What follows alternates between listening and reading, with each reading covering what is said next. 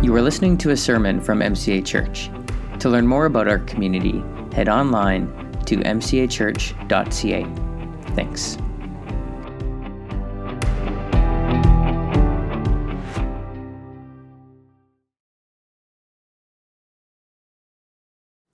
Thank you, Elliot and the team, for leading us in worship.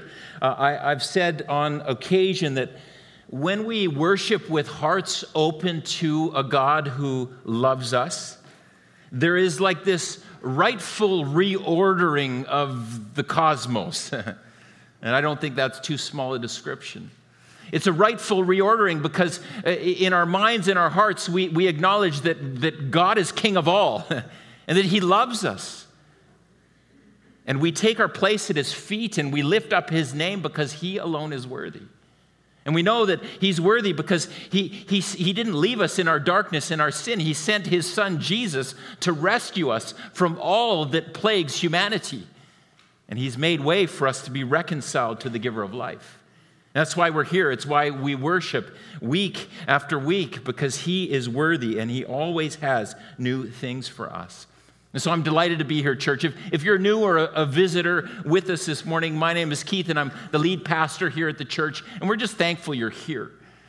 Over the last month, in the month of January, we had been talking about the Jaffrey offering. It's an offering that we receive kind of on a yearly basis because we want to see the glory and story of Jesus brought to people across the world who have never heard about His love and grace. And so I want to thank you. I want to thank you for being part of this. I want to thank you for being a church that is committed to see Jesus' story brought to people who haven't heard it before. And so just the update, we were able to, you gave almost $12,000. It was $11,710 and a bit more to the work of the gospel moving across our world. So bless you. Thank you.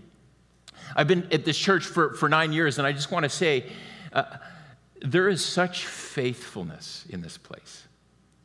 Thank you for your commitment to be gospel people and things like this.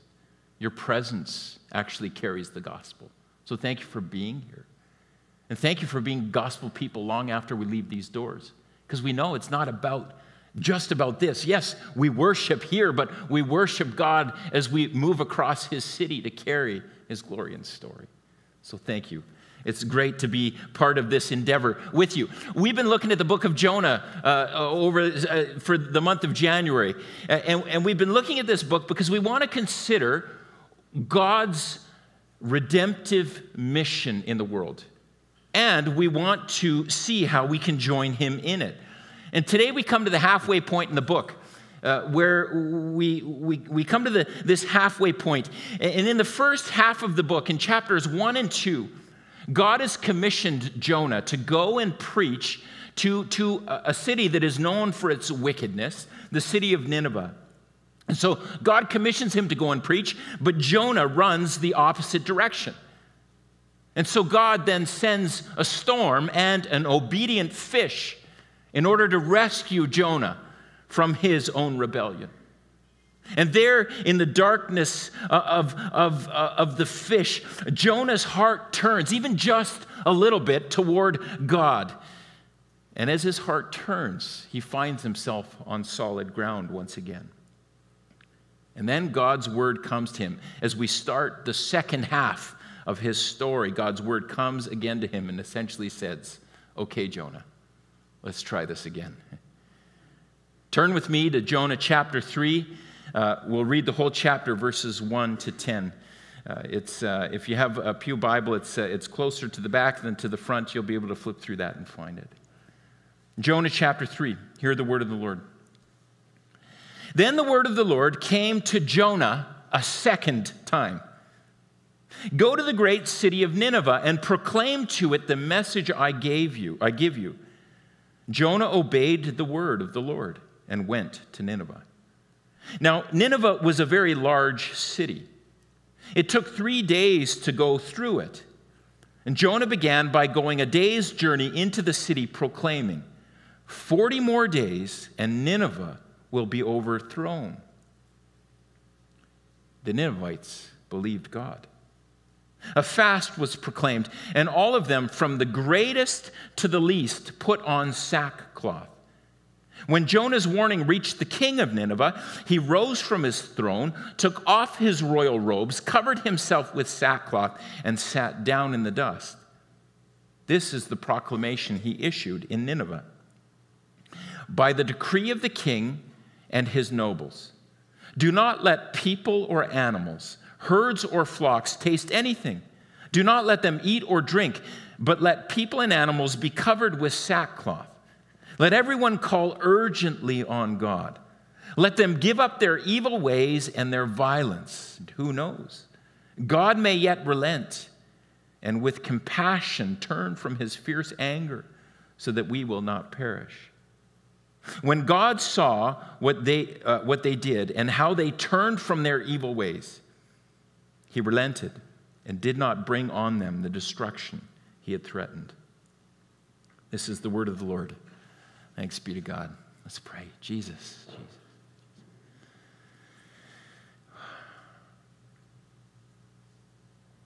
There are words in here that feel unfamiliar to us, or ones we'd rather run from. There are questions that arise, Jesus.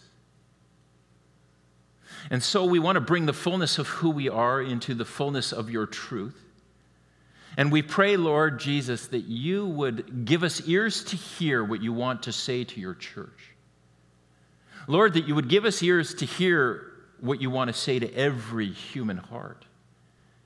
And that Jesus, having heard your word, having received your word into our hearts, may you transform us and make us a people for your name.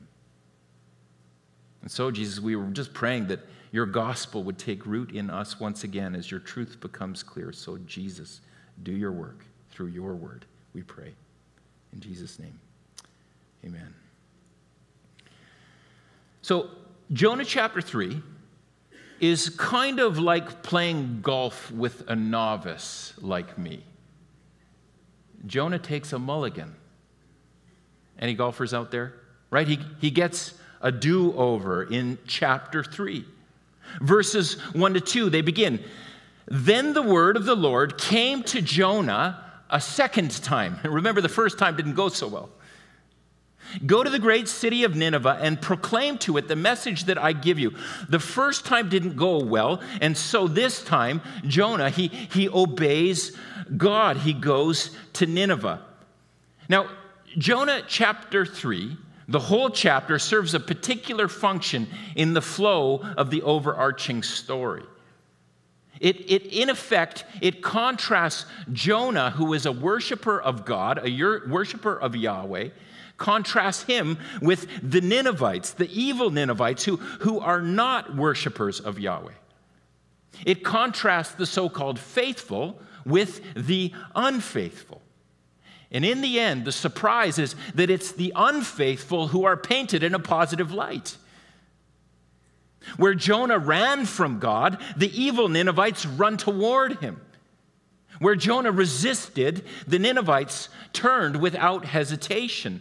There's a deep irony at play in Jonah chapter 3, and in fact, through the entire book. The undercurrent of Jonah 3 is the humbling of these religious elites who look down their noses at outsiders of the faith. We need to pay attention. The book shows us or this chapter in particular shows us that every human being has the capacity for both good and evil. That God's mercy extends to the faithful and the unfaithful alike. And that he invites each and every one of us to turn our lives over to the God who loves us and loves the world he made. Even the animals, the creation. We hear it in the story. Now, there are a great many things going on in Jonah chapter 3, but this morning I really want to help focus your attention on the three movements that we see about God's redemptive mission in the world. In this text, there are three movements of God's redemption, in his redemptive mission in the world. And that's really where I want to invite you to focus your attention. Because when we see these movements of God's mission, They become his invitation to us to join him in the work he's doing. Okay, so what does Nineveh teach us about God's mission? Now, the thrust of an answer comes in God's word that is spoken to the city. And the beginning, it might surprise you. Look at verse 4. Jonah began by going a day's journey into the city, proclaiming the word that God gave him. And it was this: 40 more days, and Nineveh will be overthrown. It's quite the message, right? In the original Hebrew language, God's message here is 5 simple words. 5 simple words. 40 more days, Nineveh overturned. That's how it looked in the Hebrew language. It's what people would have heard. 5 words. 40 more days, Nineveh overturned. God sends Jonah into the city of Nineveh with a 5-word sermon. Wouldn't that be nice? I mean, everything beyond my first 5 words, this is value added for everyone. I mean, if it was just a 5-word sermon, we'd be on to lunch already, which is a bit early. Or we would be up, I know Aaron Soifer would be up at Big White skiing the powder right now.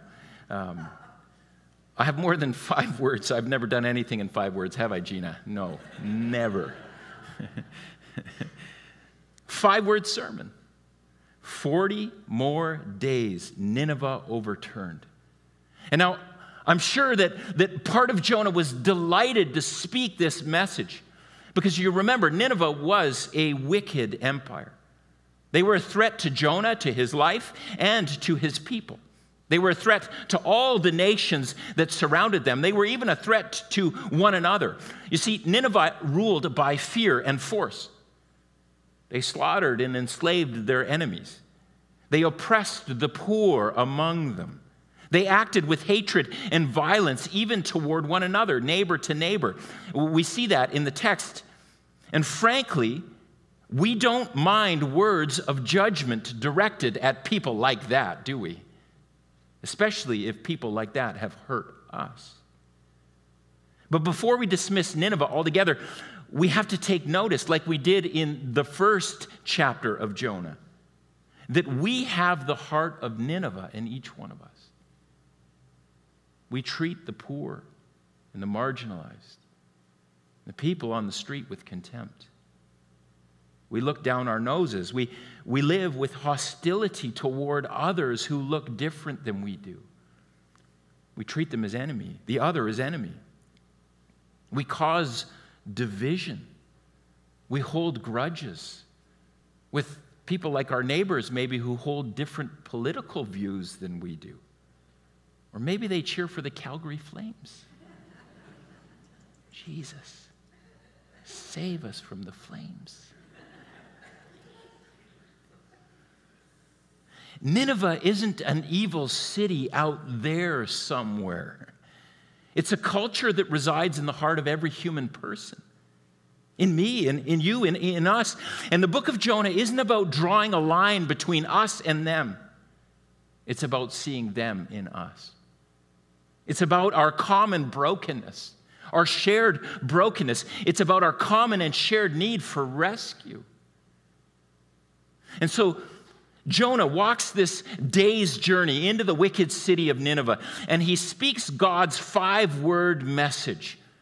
40 more days, Nineveh overturned.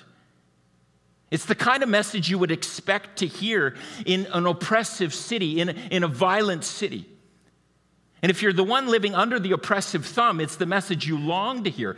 It's a word of divine judgment, a word that holds perpetrators of evil to account, a word that says God will not continue to turn a blind eye for the wrong that has been done, the wrong we've caused. And quite frankly, church, it's a word that we all really need. 40 more days, Nineveh overturned.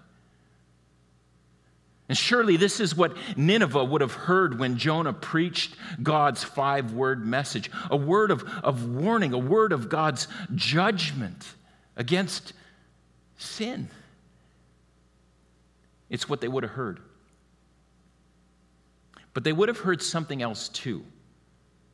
You see, the fifth word in Jonah's sermon is the word overturned. And it actually has a double meaning. It's the Hebrew word hafak. Hafak. I needed to practice that a lot so I wouldn't say something really rude here this morning. It has a double meaning. God's message is 40 more days, Nineveh, hafak. And the word means overturned, overthrown, destroyed. Of course, this would have been the predominant thing that people would have heard. 40 more days, Nineveh destroyed. But the word carried another more subtle meaning when it was heard. It means changed, transformed, made new. It was the word that you used when you talked about changing a bed. 40 more days, Nineveh made new. In Jonah's 5-word sermon, we're left with this question. When we hear it the way that I think it was intended to be heard, we're left with a question. Will Nineveh be destroyed or transformed?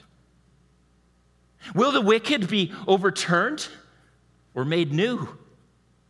Is this a word of judgment or a word of hope, a word of grace?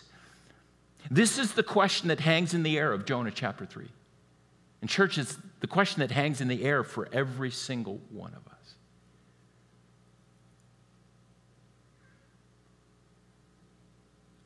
And in this question, and all that unfolds in Nineveh, we see these three key movements of God's mission. His mission to rescue and restore broken people who live in a broken world. There are 3 movements to God's mission we see in this chapter. So what are they? Well, first, we see that God is on a mission to overturn evil. He's on a mission to overturn the sin that resides in every human heart. Sometimes we say the word evil and we think, well, that's something else. But there's stuff that resides in our heart that is evil. It's in opposition to God. And God is on a mission to overturn the evil. The story of Nineveh reminds us that God is not willing to let our sin and our evil run amok. That He is on a mission to overturn our sin. And get this, God overturns our sin not by ignoring it. It's not His strategy. His strategy isn't to ignore what is wrong in us and in our world. And His strategy isn't to simply brush it under the carpet. His strategy is to confront it head on in the fullness of light with the fullness of love. At the heart of God's redemptive mission is a judgment for sin. Why? Because sin and evil are inherently destructive. They destroy God's good creation. They degrade and corrupt and rot. They hurt and maim. I mean, think about it. Injustice, greed, slander, and sexual impurity or exploitation, gossip, unforgiveness. Can anything good grow under these conditions? Can relationships grow? Can people flourish? Of course not. Sin destroys the self, and it destroys others. It destroys even the earth that God has entrusted to us. But God does not leave His good creation to be destroyed unaware. He intervenes. 40 more days. Nineveh overturned. Sometimes we have a hard time wrapping our mind around a God who gets angry. I don't know about you, but I have a hard time with that, wrapping my head around it, because we know that God is loving. We know that He's loved us. We know that because we see it in Jesus Christ. And so sometimes we think an angry God is just out of character, or we sort of caricature it and sort of say, well, that's the God of the Old Testament, and Jesus is the God of the New Testament, and we're trying to figure out how these things put together. We have a hard time with the concept of a God who gets angry. Is that true for you? But here's the thing. If God really is good, wouldn't it be wrong to simply let Nineveh and all those who have Nineveh in their hearts continue to walk the path of destruction? Not very loving. Imagine there are two children who are happily playing with some blocks in the room. They're each building a tower of their own, and they're not too concerned with what the other child is building because they're caught up in a world of their own. And imagine that you're there and you're the parent. You're watching your kids play. You're delighting in what they're building. But then you see one of the children reach for a block, and as he does, he notices that his sister is also building a tower. And that tower has many blocks, beautiful blocks, blocks that are big and have lots of colors, blocks that he can use to build his own tower. And so what does the child do? He gets up and he smashes the tower and takes the blocks for his own. I mean, imagine the moment. But pay attention to what happens inside of you, the parent. What happens inside of you? What is your reaction? Well, I want to suggest there are two. You have two reactions that happen simultaneously. First, your heart breaks with anger because of what has been done. But that's not all. Your heart also breaks with compassion because of the harm that's been caused to another. In other words, both anger and compassion, they coexist. And both anger and compassion, they're born out of what? They're born out of your love for your children. And this is how God responds to the sin of the world. It's how he responds to your sin, to my sin. His love compels him to intervene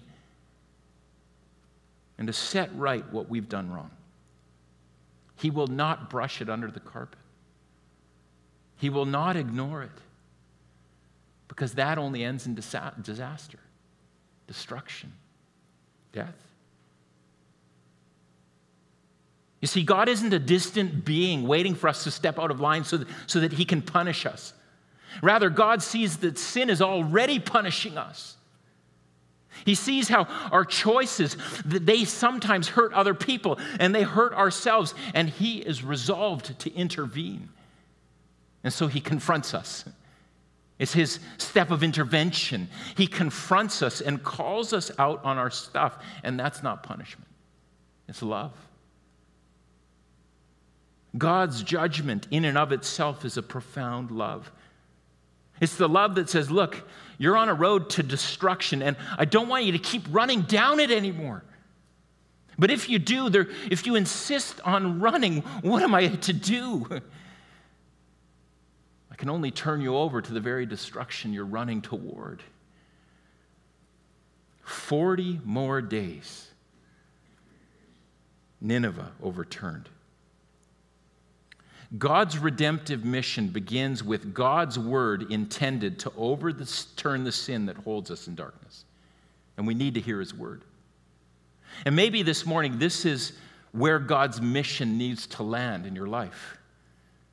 That you need to hear his word to you, his love-motivated rebuke that says, look, it's time to stop ignoring. You can't brush this one under the carpet. It's time to stop making excuses. Because Jesus says, I've come to do something new, if you're willing.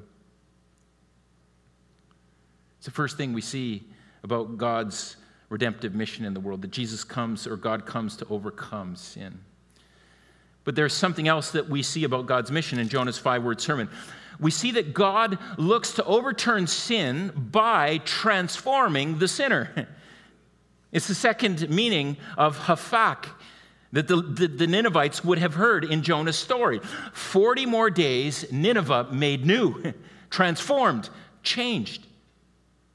You see, God could eradicate evil from his good world by simply eradicating evil people. It's a strategy. Makes sense. But it's not what he does. Because God has a much greater love for us than that. He treats us with a much greater dignity than that. See, God sets about eradicating evil from the world, not by destroying the wicked, but by forgiving them in Jesus Christ.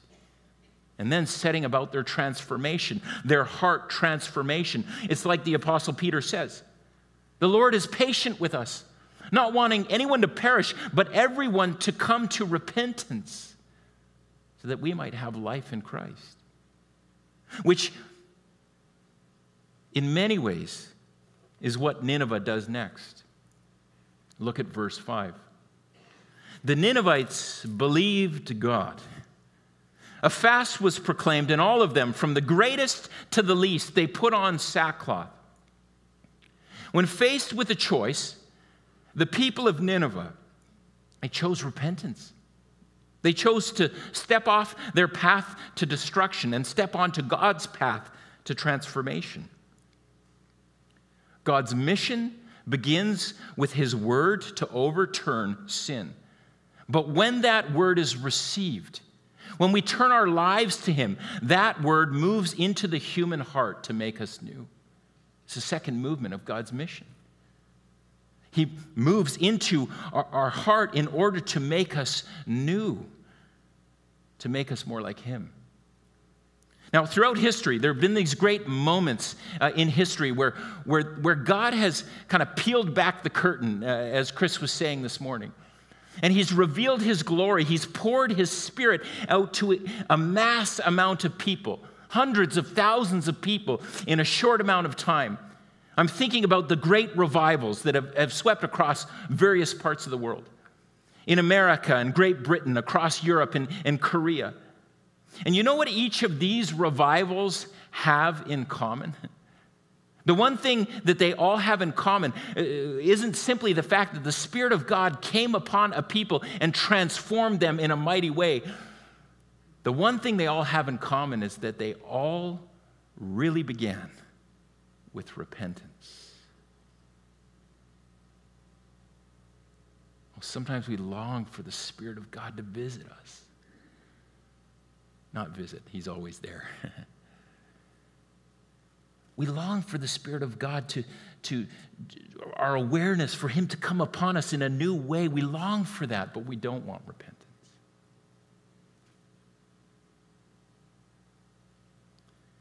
But if we learn anything from history, that it's when people fall on their knees before the living God of the universe, he's so faithful and just. He's merciful to pour out his grace and his Spirit upon us afresh in mighty ways, to change us, to make us new.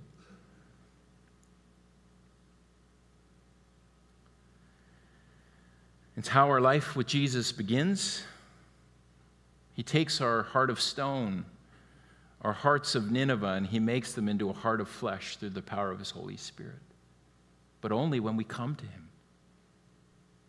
God is on mission to transform us into the image of himself, but that only happens when we turn our hearts wholly toward him. It's his mission.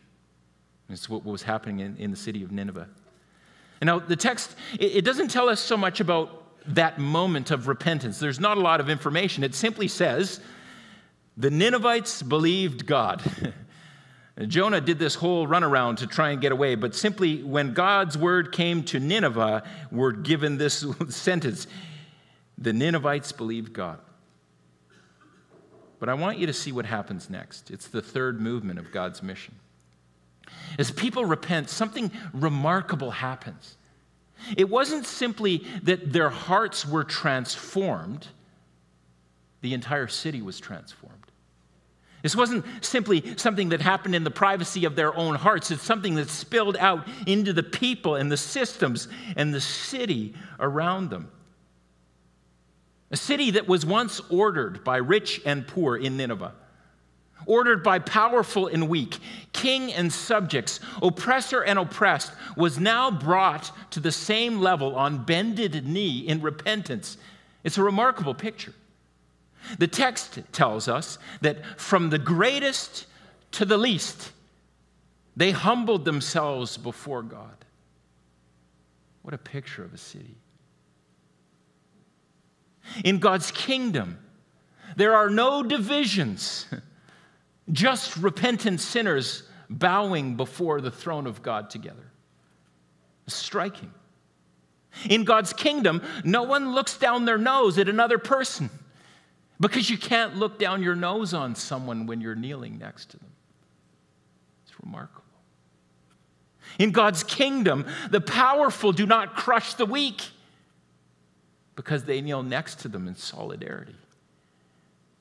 This is the kingdom that Jesus comes to free us into. The text says, from the greatest to the least, they repented. And we're told that this repentance transforms the entire city. We see it mostly in verse 8.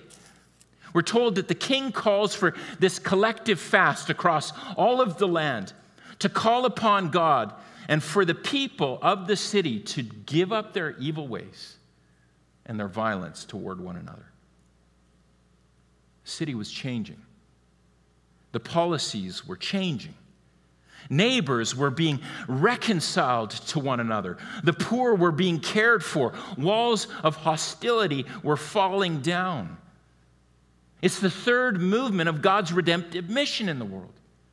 He's on mission to overturn evil. He's on mission to transform the human heart. And he's on mission to make all things new. To restore broken systems. To restore broken cities, relationships. In Nineveh's case, the brokenness was a broken city that was made new. It was a city full of the oppressed, of oppression and violence, a city full of warring neighbors and people looking out for themselves. But God's redemption extends to all kinds of broken systems and all kinds of broken relationships. And I wonder which ones He's asking you to pay attention to. Broken marriages, broken families, broken workplaces with bosses who exploit or coworkers who gossip. Broken governments, broken countries, broken churches. God is on mission to take everything that's broken and make it new. And heaven knows we need it. So here's what Nineveh shows us about God's redemptive mission in the world. God comes to each one of us. No matter what we've done, no matter how far we've run away, He comes to each of us to overturn sin, to transform our hearts, and to heal our broken systems. And church, that word of God, that word took on flesh in the person of Jesus Christ. He is the fulfillment of God's mission. Jesus came to overcome our sin by taking that sin upon Himself and nailing it to the cross. Jesus suffers God's judgment for sin on our behalf. And having paid our penalty, when we turn our lives wholly to Him, when we repent, He forgives us. And in His forgiveness, it's like the vessel of our life is wiped clean and pure through His sacrifice. And with that purifying power, His very word now makes His home within us through His Holy Spirit. He makes us new. He transforms our life. And as He does the deeper work in us, that very word of God, alive within us, He invites us. More than that, He empowers us to be part of his redemptive mission of making all things new to the people around us. It's the gospel of Jesus. It's the calling of the church. It is our vocation. It's the greatest thing you could ever spend your life on because it's the road to life. And so let me ask you, church, where are you on the journey of joining God's mission in the world today? Which of these three movements? Which of these three movements of God's mission is Jesus stirring in your heart today? Maybe it's all three. But which of these movements is God asking you to pay attention to you? Because I believe that if we pay attention to the movement that God is inviting us into, it is our way of joining his redemptive mission in the world. Because every single one of them is on his heart to make us new. And so what's Jesus inviting you to today? Christ has come to overturn your sin.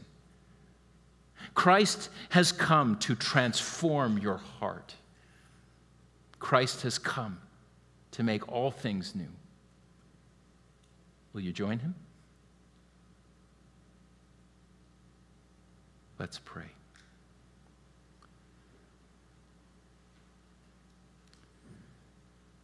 Jesus, you have the words of life.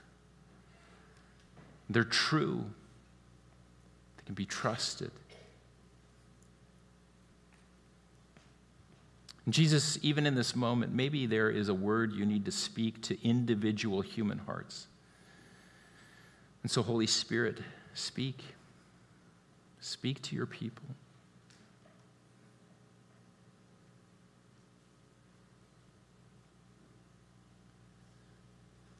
Jesus, some of us here today need to hear your word of rebuke because you're not willing to let destruction be swept under the carpet. And so, Holy Spirit, speak.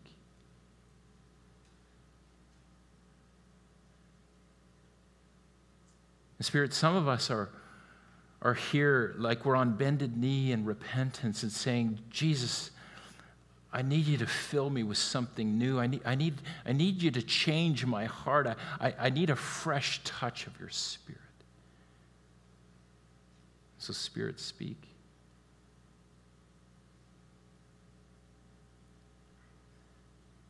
And there are others here today, Jesus, that have a burden for a broken system, something broken in our world. Maybe it's in their home or their workplace or their school or our city or the world beyond. Jesus, we pray even you'd speak through a burden. And that you'd invite us into the fullness of your mission for your glory, Jesus. We're your people. We turn to you because you hold the keys to life.